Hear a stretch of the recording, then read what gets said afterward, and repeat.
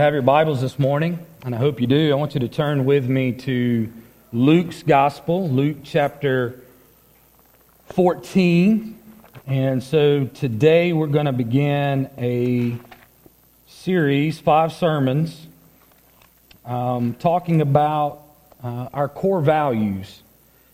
And so, kind of give you some background of where this is coming from. You've probably noticed in the windows and in the hallway into our Christian Life Center, you've seen these 5 core values and our mission statement, either in the window or on the wall.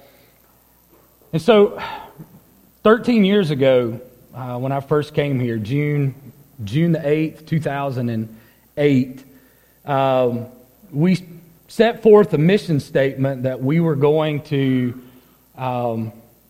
follow as a church. And that was a simple mission statement that said, we exist to glorify God by making mature those who believe. And over the years, at various times, we've gone back to that mission statement and we've preached on that mission statement, where it comes from out of Scripture, out of Colossians chapter 1. And but over the last several years, in having conversations with different people within the church, the question that has come up is, how do you measure the maturity aspect? How do you know if a person is maturing? Or how do you know if you as an individual are really growing in Christ? And so, the answers to that have varied, and yet they pretty much stayed the same. And one is obedience. Obedience is one of the greatest ways to know whether you are growing in spiritual maturity. And so, obedience to what? Obedience to the teachings of Scripture. And so we've looked at various teachings of Scripture that Christ calls us to. Another way that we have put forth, as we did a series on the fruit of the Spirit several years back out of Galatians chapter 5, is the fruit of the Spirit evident in your life? And that fruit, it's not fruits. Those 9 are not individual fruits. It's a singular word in the Greek language, but that fruit is born out in kind of 9 unique ways. But yet we learned a big word. I don't know if you remember this word, concatenated, which these 9 fruit are all interlinked together. You don't grow in love and not grow in peace, or you don't grow in peace and not grow in joy. You can't have joy, and you can't be growing in joy and not growing in long suffering. They all grow together. And we said that one of the best ways to kind of gauge spiritual growth is to ask somebody else. Don't ask yourself. Ask someone else. Why? Because a lot of times we can overinflate our own spiritual growth. And sometimes we underestimate our spiritual growth. And the analogy that we used was, if you could go back to when you were a kid and maybe you had a family reunion and it was the first one that you've had in several years, and you go to it and your aunts and your uncles are there, or other family members, and they're like, "Oh, Jason, you've grown a foot since the last time I saw you." And you're like, "I don't really feel like I've grown a foot. Have I grown a foot? Have I not grown a foot?" Where other people can see something happening in you that you may not be really aware of that's actually happening to you. And so we said asking other people, and that's why it's so important to be involved in a church and to develop Christian fellowship with each other. And we talked about accountability partners and so forth and so on. All of these aspects that really help us to understand, am I really growing spiritually? Well, the more I thought about it, I thought, maybe there's even a more tangible way that we can measure spiritual growth. And so basically, these 5 core values that I'm going to present to you in the next 5 weeks kind of become, that yardstick in your life that you can kind of take a look at and ask yourself, how am I doing as it relates to these 5 values, or these values being exercised and lived out in my daily life, or consistently in my life. And the consistency or the inconsistency of that can be a great determination of where you are in the spiritual maturation process. And so today we want to look at just core value number 1, which is simply this: found people find people. Found people find people. So before we read Luke chapter 14, I've got a couple of verses that I need to kind of set forth some good theology here, so we all make sure that we're on the same sheet of music and that we have the same biblical perspective here. And that is, no one finds God, bad English coming up, he ain't lost. No one finds God because he ain't lost. There was a great song written back in the 1990s that Christians loved to sing, and it was called I Found Jesus. I don't know if y'all know that song. It's a catchy little dirge that caught on and became really a hit worship song back in the 90s, or maybe the early 2000s. But it's not biblically accurate, because no one finds Jesus. And the reason is because of a couple of verses. Luke chapter 19 verse 10 says that the Son of Man, Jesus, came to seek and to save that which was lost. Jesus is the seeker because he's not lost, we are. And then Paul tells us in Romans chapter 3, verse 10 and 11, that no one is righteous, no, not one. No one understands and no one seeks God.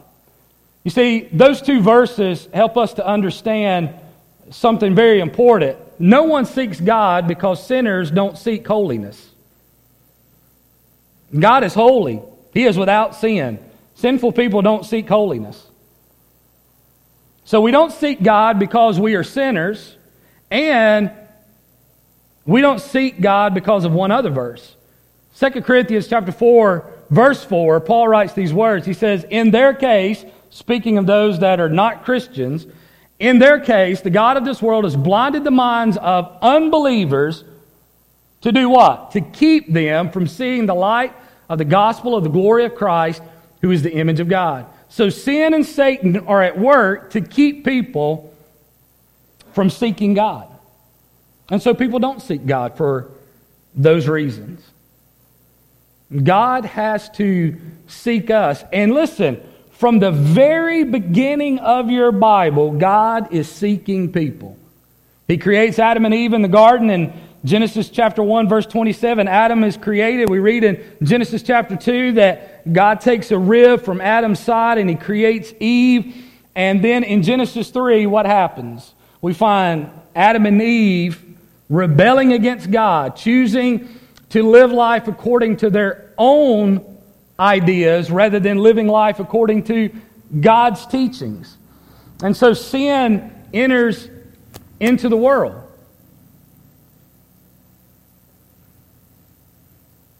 And since that time, man has been running from God. Because do you remember what happens in Genesis chapter 3? When they sin, what happens? They try to save themselves by their own way. They create fig leaves and create clothing out of fig leaves to cover up their nakedness because of sin. And then they don't go looking for God. It's not like they get dressed and go look for God. They get dressed and then they hide out. And God comes in the cool of the day looking for them, right? And then he says, who told you to do that? Who told you to cover yourself in that manner? Which is always man's problem, because this is what you need to remember. Man is always going to contrive his own method of salvation. And God comes seeking them, and he provides for them a way of salvation that is the total opposite of how they tried to save themselves. Do you remember what God does at the end of Genesis 3? He slays an innocent animal, creates clothing, and clothes them in the skins of an innocent animal. Why? Because the Lord is already setting forth how he brings about salvation. The death of something innocent at the expense of those who have sinned. And so, from that time on, God is constantly seeking people to save. Noah, Abraham, on down the list. Not looking for God, God goes looking for them. Same thing once Jesus appears and the disciples. They're not looking for Him. I mean, they are in a way. They are on the look for Messiah, but Jesus has to come and reveal Himself to them. And so that brings us to our text today in Luke chapter 14, because there's a parable that's told here in Luke chapter 14 that reminds us that no one seeks after God, and that God uses those that He finds to become instruments that He sends out to find other people. So let's read the text, and then we'll answer a couple of questions. When one of those who reclined at the table with him heard these things, he said to him, "Blessed is everyone who will eat bread in the kingdom of God." But he said to him, this is Jesus speaking, "A man once gave a great banquet and invited many. And at that time, for the banquet, he sent his servant to say to those who had been invited, 'Come, for everything is now ready.' But they all alike began to make excuses. The first said to him, 'I bought a field and I must go out and see it. Please have me excused.' And another said, 'I bought 5 oxen and I go to examine them. Please have me excused.' And another said, 'I have married a wife and therefore I cannot come.' So the servant came and reported these things to the master. Then the master of the house became angry and said to his servant, 'Go out quickly to the streets and lanes of the city, and bring the poor and crippled and blind and lame.' And the servant said, 'Sir, what you commanded has been done, and still there is room.' And the master said to the servant, 'Go out into the highways and the hedges and compel them to come in, that my house may be filled.'" So there's our text this morning. Oh, let me finish this. "For I tell you, none of those men who were invited shall taste my banquet." I was first introduced to this passage of Scripture as a teenager when an evangelist came to our church, and we wore these bright neon stickers that said SWAT on it. SWAT. And it stood for Soul Winners Action Team. That was what SWAT stood for.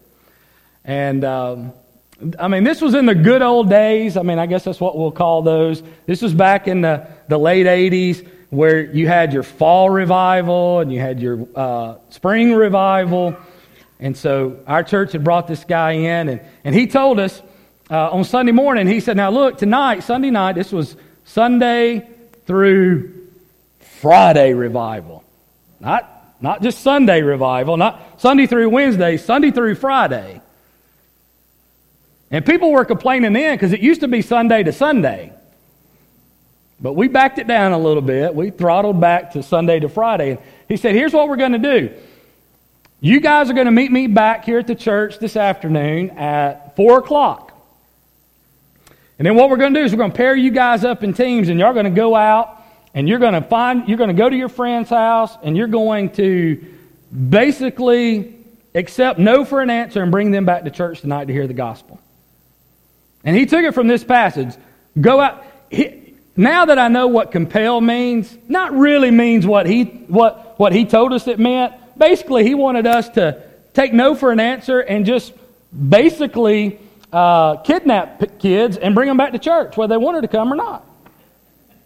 And on one case, this is no lie, I was not there, but I believe the story to be true, that a couple of guys went to their friend's house, and their friend was literally in the shower, and they pulled him out of the shower, made him get dressed, and brought him to church with a wet head. I do remember his head being wet, but they said they pulled him straight out of the shower and brought him to church.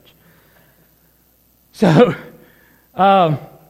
needless to say, it was very effective in filling up the pews with youth for revival. And during that week, somewhere close to 150 kids made their way to outside of our normal group at church, found their way to revival, and out of that number, many of them professed faith in Christ, and out of that number that professed faith in Christ, many of them now serve as deacons and Sunday school teachers and pastors and worship leaders and in other various capacities. Some are just very active in their church, serving in different ministries. This passage is about bringing people to Christ. That's what this passage is all about. Now, parables, we have to be really careful with parables because parables may be one of the most easily misinterpreted types of writing within the Bible. Okay? Because what a lot of people like to do with parables is they like to break down each little aspect of the parable and make it mean something. And really, when you get to a parable, there's really an easy way to kind of look at a parable and make sure that you don't make the parable say more than it says. Okay? That's the danger. Sometimes we make it say more than it says. And really, there's 4 questions that you can ask a parable that will really help you to get at the heart of what the parable is all about. And that's what we're going to do simply this morning. So question number 1 is this: what does this parable teach me about who God is? Because really, there's only 2 characters in the parable. There's you and there's God. Now, He's the number 1 character, but you're in this parable somewhere. And so what we want to look at first is, what does this parable teach me about who God is? Well, here's what it teaches me about who God is. It teaches me that God's invitation to salvation is far-reaching. The invitation to salvation is far-reaching. Notice what the text says. It says back in verse 16, a man once gave a great banquet and invited many. You see, the imagery of the parable, the many who first were invited refers to these religious leaders that are there. The religious leaders that have put together this dinner that Jesus is participating in. And these men had the privilege of studying the Scripture. They knew the Bible inside and out. They had memorized large chunks. Some might even have memorized all of the Old Testament. They knew Moses inside and out. They knew the prophets and everything that the prophets had predicted concerning the Messiah. As Paul put it in Romans chapter 3, verse 2, the Jews were entrusted with the oracles of God. They had the advantage of being entrusted with the teachings of the Lord. And when the dinner hour came, God sent a messenger, right? His name was John the Baptist. You remember that forerunner? And what did John the Baptist say? He has a very interesting quote. John the Baptist said, "Everything is now ready." Well, that sounds just like what this story says, right? Come, everything is now ready.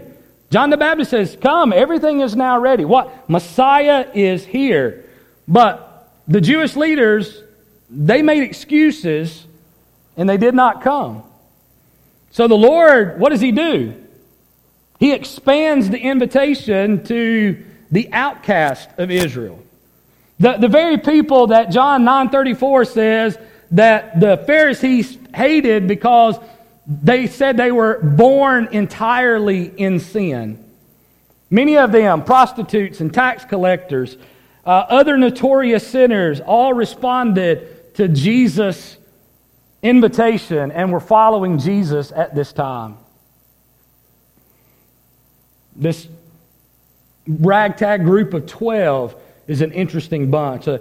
Definitively a group of people who should have never gotten along with each other. Why? Because you had a tax collector. Nobody likes tax collectors.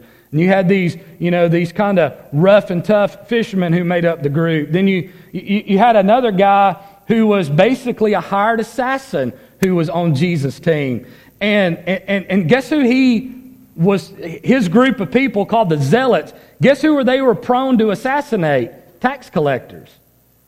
They carried a small knife inside their tunic, and they were so well trained that they could walk up behind a tax collector walking in the street, and they knew exactly where to stab him in the back to bring about instant death. And yet, we've got a zealot on Team Jesus with a tax collector. This is an interesting crew that Jesus has brought together.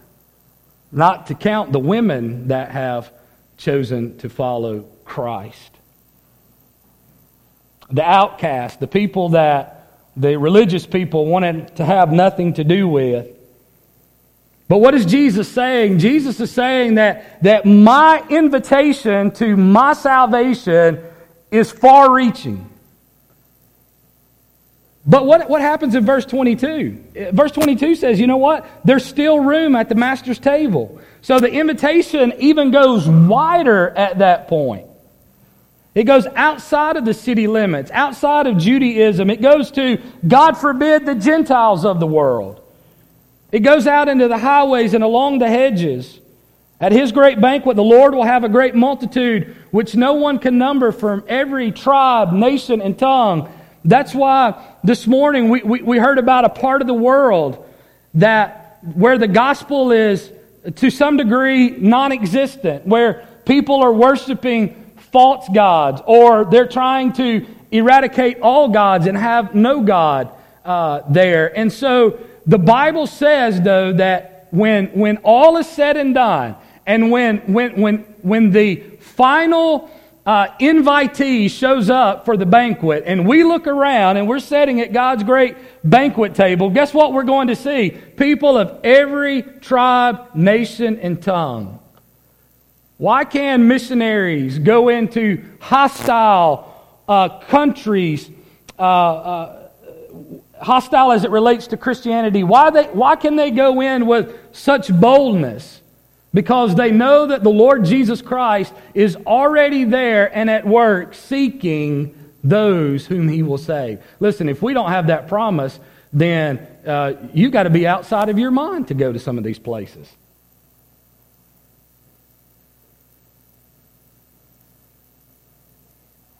It's not that some of these missionaries are so bold and tough. It's that they just literally take God at His word. I've got people there that I'm seeking. But guess what? I sought you, now I need you to go to be now I need you to go be my instrument to seek those who will be saved. See, what they're going to do is they're going to find the people that Jesus is already seeking and just become the mouthpiece to let them know, hey, God's looking for you. He's looking for you. He's got this big banquet table prepared. And He says, come. He says, come. And that really leads to point number 2 this morning, and that is, not only is this invitation far-reaching, but this invitation, it's free. It's free. It doesn't cost anything. Look at what the text says back in 22 and 23. And the servant said, sir, what you commanded has been done, and there's still room.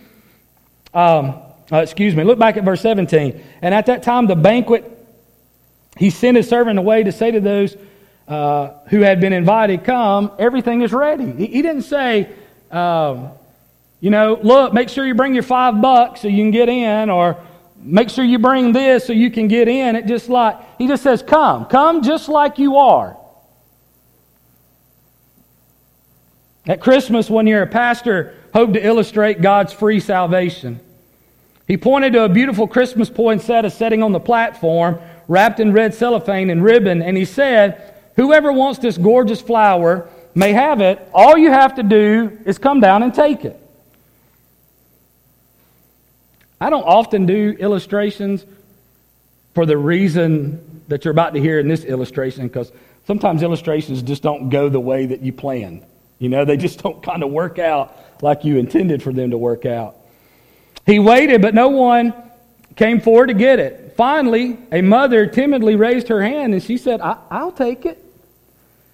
Great, it's yours, said the pastor. But then the woman nudged her son and said, go get it for me. And the pastor said, no, whoever wants this plant must come and get it personally. You can't send a substitute. The woman shook her head, unwilling to risk embarrassment. She wouldn't go get it for herself. The pastor waited, pointing again to the beautiful plant that would make a fine decoration in any home. It was free for the taking, but no one was coming up to get it. Someone snickering said, "Hey, preacher, what's the catch?" "No catch," said the pastor. It's really totally free. A college student, now you're going to expect this from a college student, said, "Is it glued to the platform?" The pastor was tempted to give in, but he thought of the verse everyone laughed. "No," said the pastor, "it's not glued to the platform. It's just sitting here free for the taking." A teenage girl asked, "Can I take it after the service?" The pastor was tempted to give in, but he thought of the verse, "Today is the day of salvation." And he shook his head and said, "No, you've got to come get it right now." He was just beginning to wish that he had never started the whole thing when a woman he had never seen before stood up in the back. Quickly, as if she were afraid that she would change her mind, she came to the front, picked up the plant, and said, "I'll take it." After she went back to the seat, the pastor launched into his sermon out of Romans 6:23 that says that salvation is a free gift of God. After the service, the people had left, and the woman, she kind of hung around, and she came back down to the front to see the pastor. And the pastor, he was picking up his Bible, he was getting ready to leave, and she said, "Here," and she held out her hand. "The flower is just too pretty to take home for free. I couldn't even do that with a clear conscience," she said. The pastor looked down at the crumpled paper the woman had stuffed into his hand, and it was a $10 bill. You see, friends, you can't stuff a $10 bill of your good works into God's hand and pay for His salvation banquet. It's free. I mean, it's absolutely, totally free. And listen, it will never be salvation, true salvation, if it's not free. And it never will be if you don't accept it as free. He provides it all, totally free to you, but it was at great expense to Himself. But human nature is so inclined to boast in good works that when you tell people the good news about Jesus, you really have to go through the pains to make it clear that the invitation is free. I'll never forget sharing the gospel over in the East Aboga community probably 15, 20 years ago now, and caught a man out in his yard on a Saturday and started sharing the gospel with him. And he said, let me just stop you for a second, young man. He was a much older gentleman than I was, and I was a lot younger 20 years ago. I'd have been in my 20s 20 years ago. Wow. But anyway, those were the days. So I'm sharing the gospel with him, and he's like, "Young man, let me just tell you something." He said, "You see that house across the street?" I said, "Yes, sir." He said, "That man right there is well known in the Christian community." And now that this is being live streamed, I'm not going to say how he was known, because if I say it, somebody may hear it. But anyway, he was very well known. And when he called his name, I knew who he was talking about. I didn't know the guy lived there, but I knew the guy he was talking about. He said, "You see that house to the left of me?" I said, "Yes, sir." He said, "There's a little old lady that lives there. She can't do anything for herself."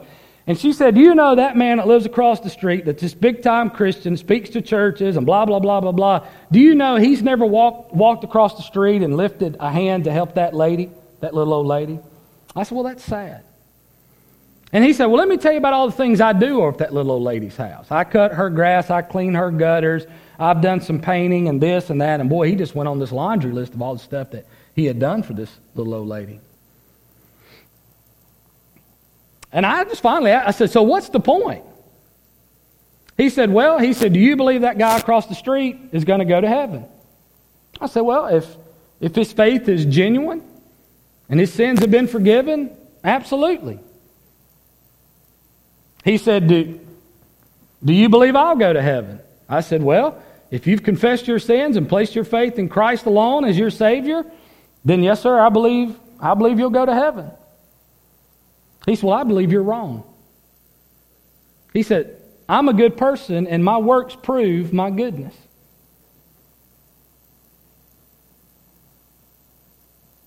He said, I believe because of what I have done, I have proven myself to be good, and therefore I will go to heaven. And that man across the street has proven nothing but to be a religious man who does nothing for anyone in need.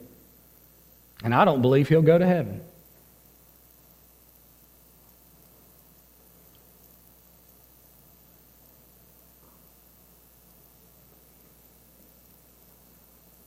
You see, he couldn't believe that salvation was not based on works, but it was a gift to be received.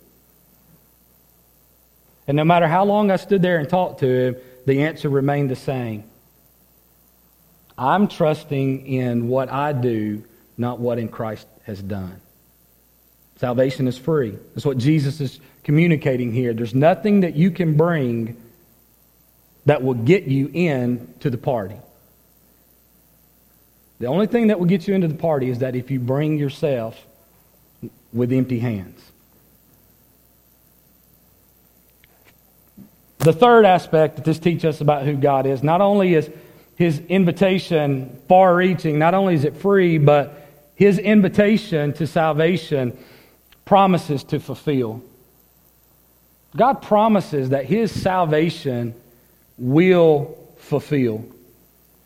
Notice what it says. It says, come, back in verse 17, come, for everything is now ready. Everything is ready. Everything is complete. There's nothing to do. Jesus says, come to the banquet, and at the banquet, here's what I promise you. I will fulfill everything that you need. Everything. Not some things, not a few things, but everything.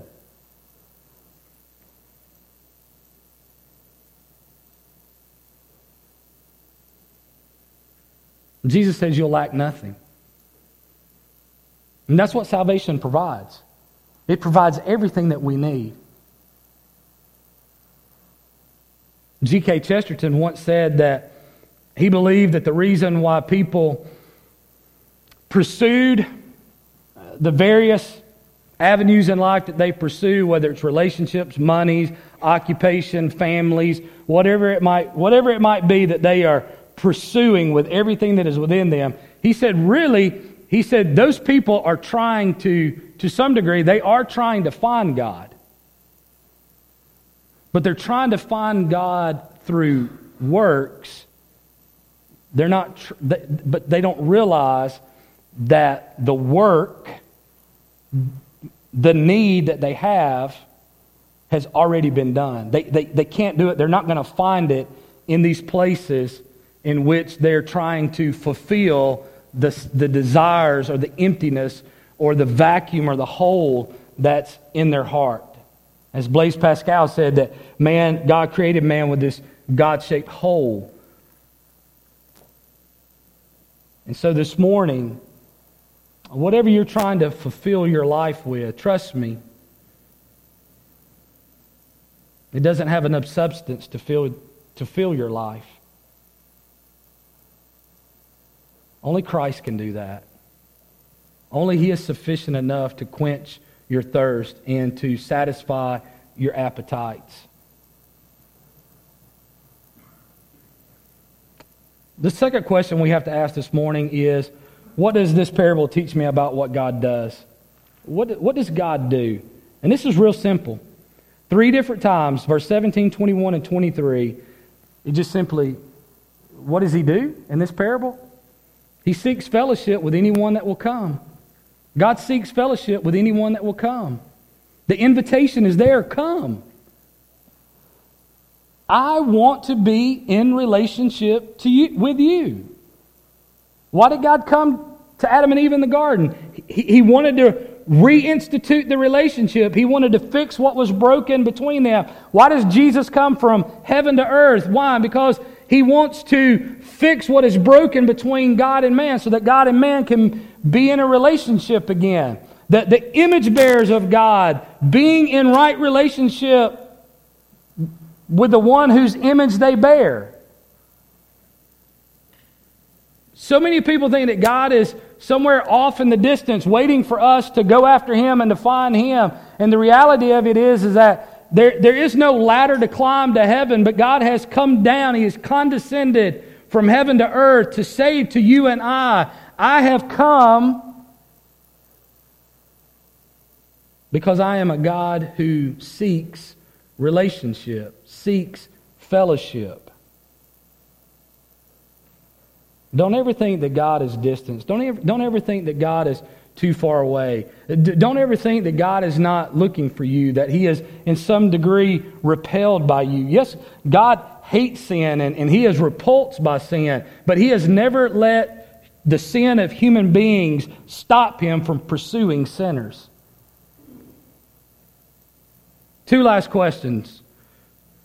What does this parable teach me about who I am? So now we know about what it teaches us about who God is and what God does. Same question now to us. What does this teach me about who I am? Well, it teaches me that I am either one of two people in this parable. I am either in that group that has rejected the invitation, right? So there's this group, 3 different people give 3 different excuses of why they cannot come to the banquet.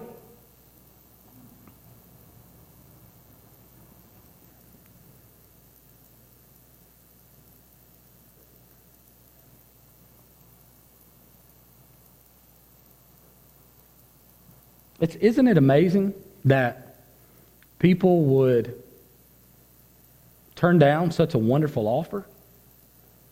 Such a great offer? Anybody find that amazing? I mean, the word for great is where we get the word mega. This is a mega banquet. I mean, this is like a banquet like none other. And what does it remind us of? It reminds us how blinding sin really is. Is that sin will keep you from seeing the beauty of such a great offer. Sin will enable you to reject such a great offer. Let me ask you a question. Have you been rejecting God's great offer of salvation?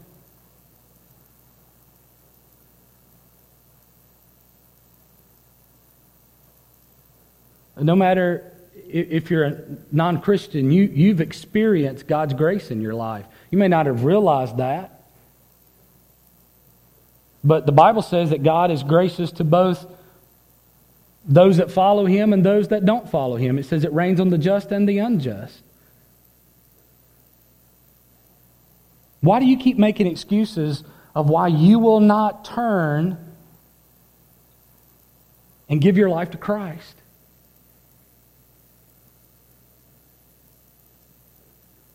But here's what we know,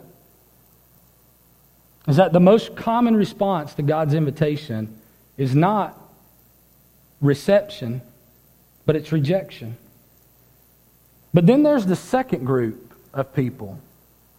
And maybe the one that you might most identify with here, you're part of the group that has received the invitation. You've received the invitation.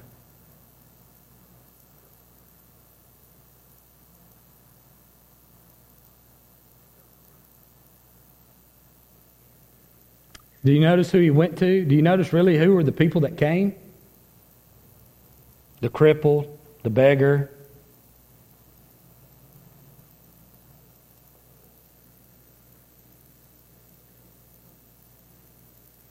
You know who we are in the story? If you're part of the people that have come to Christ, you were part of that group. You couldn't come to Him, so He came to you.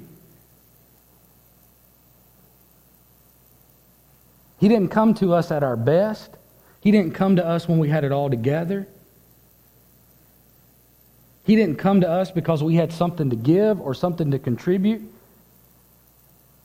He came to us to offer us what we could never have on our own.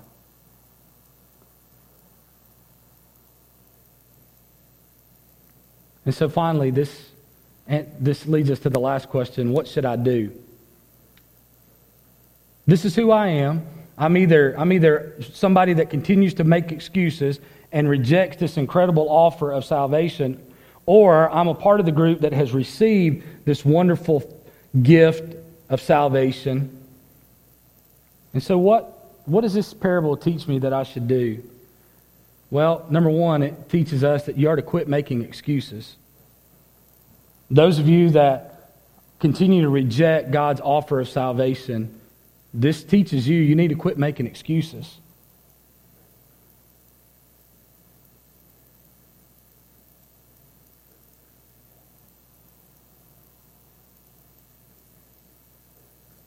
In 1973, a guy named Gary Kildall wrote the first popular operating system for personal computers.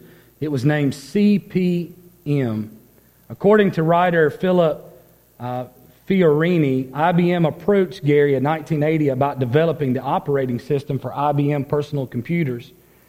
But Kildall snubbed IBM officials at a crucial meeting, according to one author, Paul Carroll.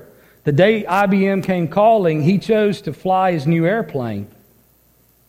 The frustrated IBM executives turned instead to a man named, see if y'all have heard of this guy, Bill Gates, founder of a small software company called Microsoft, and his operating system was called MS-DOS. The rest is history. In 2010, Bill Gates was worth more than $53 billion, and Mr. Kildall, who has since died, author Paul Carroll says he was a smart guy who didn't realize how big the operating system market would become. He missed a huge opportunity. You see, in a similar way, people don't realize how big God's kingdom is, and that one day, that kingdom, which right now doesn't have a lot of high visibility, will be realized. We'll see it in its fullness. But right now, God is calling and offering to every person an opportunity to be a part of His kingdom. But listen, in closing, that verse 24 is a scary verse. I mean, it's scary. Because look what it says, "For I tell you, none of these men who were invited shall taste my banquet." The same sun that melts the ice hardens the clay. You see, we need to see ourselves, or those of you that continue to reject Christ, need to see yourselves for who you truly are. Someone that can't save themselves. See God the Father for who He truly is. Someone who seeks rebels, not to take revenge, but to provide redemption. Someone who provides a great banquet to fulfill our heart's greatest appetites, when He could easily leave us to be destroyed by our own sinful appetites. But I want to say this to you this morning. Even if you believe that, you know what, God, I have had the invitation of God's salvation so many times and I have rejected it. Surely God has done exactly what this verse says, and He has withdrawn His invitation.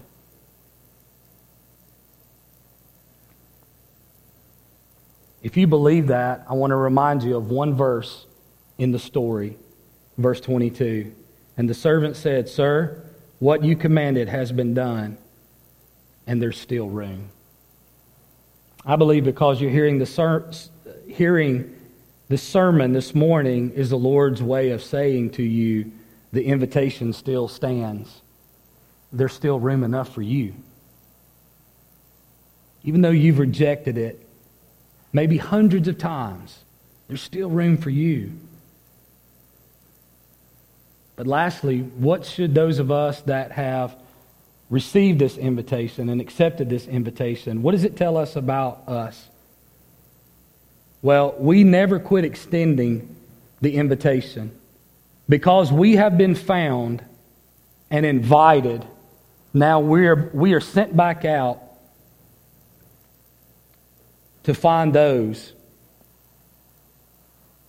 who need to be found. We now go back out and we keep giving the invitation, and we never quit extending the invitation. And here's what we realize. We realize this fact that the most common response to our invitation to trust Christ as Savior is going to be rejection, not reception.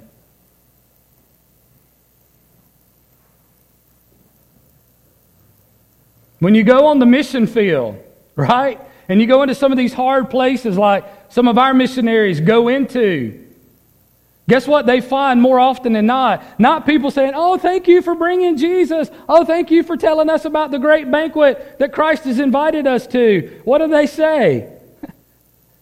We don't want that. What do? They make an excuse. There's rejection there. I've read old missionary biographies where some missionaries had gone into certain countries and had spent decades before they saw their first convert to Christianity. But guess what? They never quit extending God's invitation to the banquet. They never quit telling people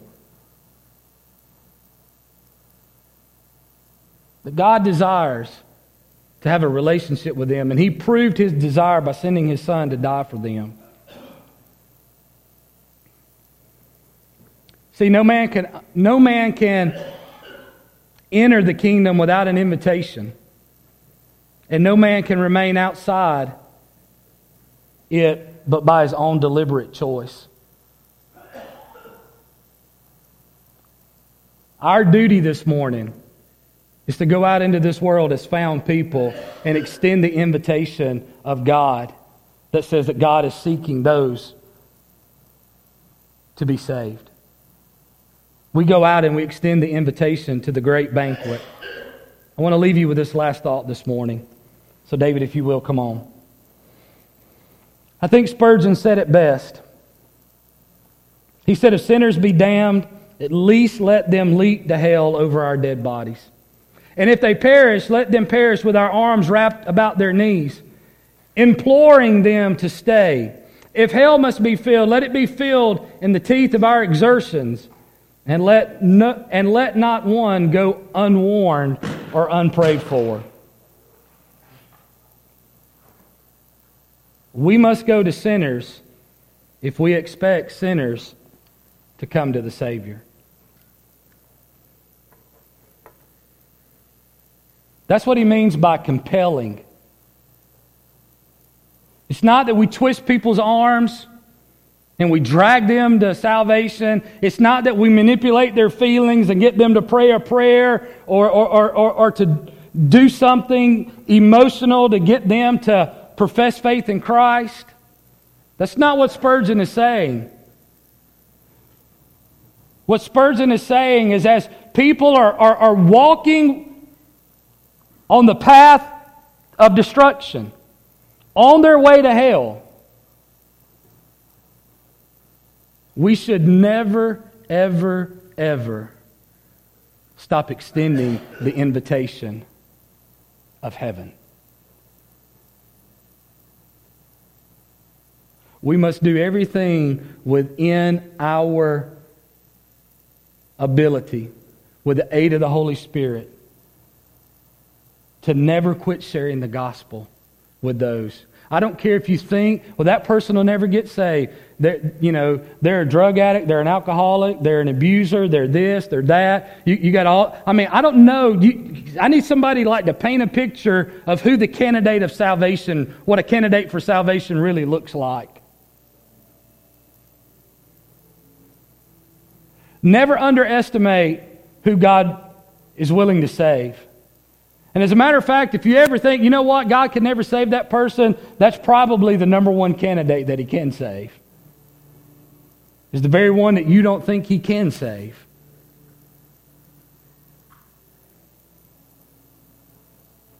And I don't know, maybe there's some people in your life this morning that you've given up on. You said, you know what? I've shared 1,000 times. and they continue to make excuses. Remember Spurgeon's words. Don't stop. Don't quit.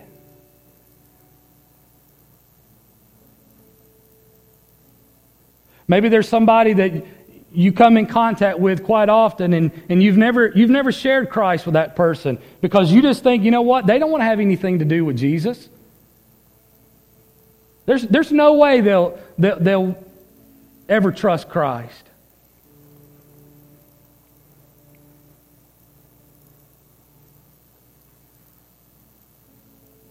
That's the person that we need to go to the most.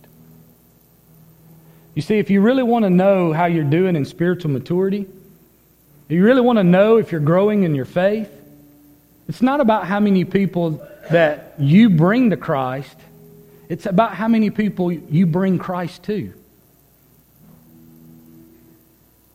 Did you hear that?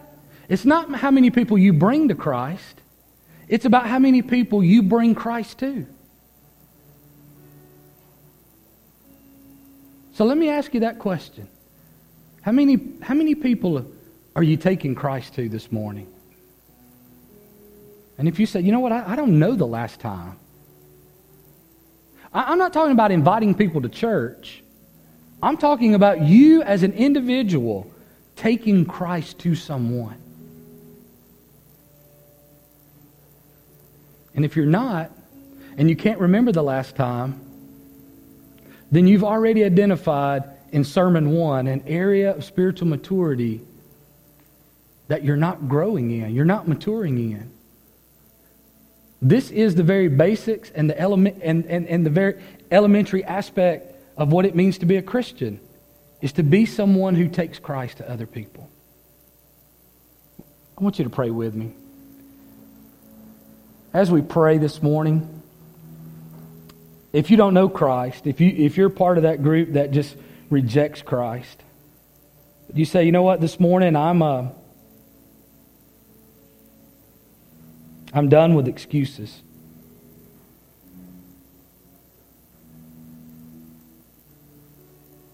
Today I see my need for Christ, and I see my need to embrace Him as my Savior. I see now that all of my works, no matter how good they might be, are never going to be good enough to make me right with God. If that's where you are this morning, I'm not going to lead you in a prayer. I'm just going to simply encourage you to pray exactly what the Lord is putting on your heart. Those words that are coming into your mouth right now, just pray that, confess that to God. That realization that you're a sinner and that only He can save you. And ask Him to do that this morning. And then Christian, those of you that have already received this great banquet, I'm not asking you how many people you've brought to Christ, but I'm asking you how many people you've taken Christ to. And if you don't have a heart this morning, if your heart's not burdened for those who don't know Christ, I just want to encourage you in these moments ahead that you would ask the Lord to give you a burden to take Christ to others. Father, I can't create a burden with preaching. I can't tell enough sad stories or great testimonial stories of people coming to faith in you to stir our hearts, because that's something that's supernatural. That's something that your Holy Spirit has to do. And so, Father, this morning, I pray that just through these simple truths that found people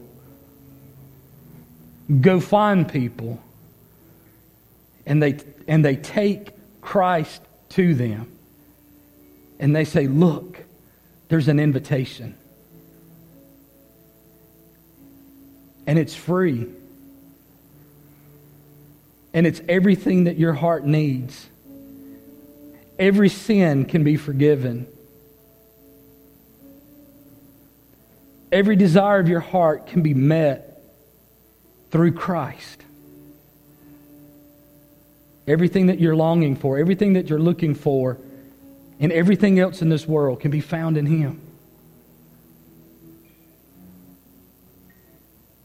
Father, give us that kind of burden this morning.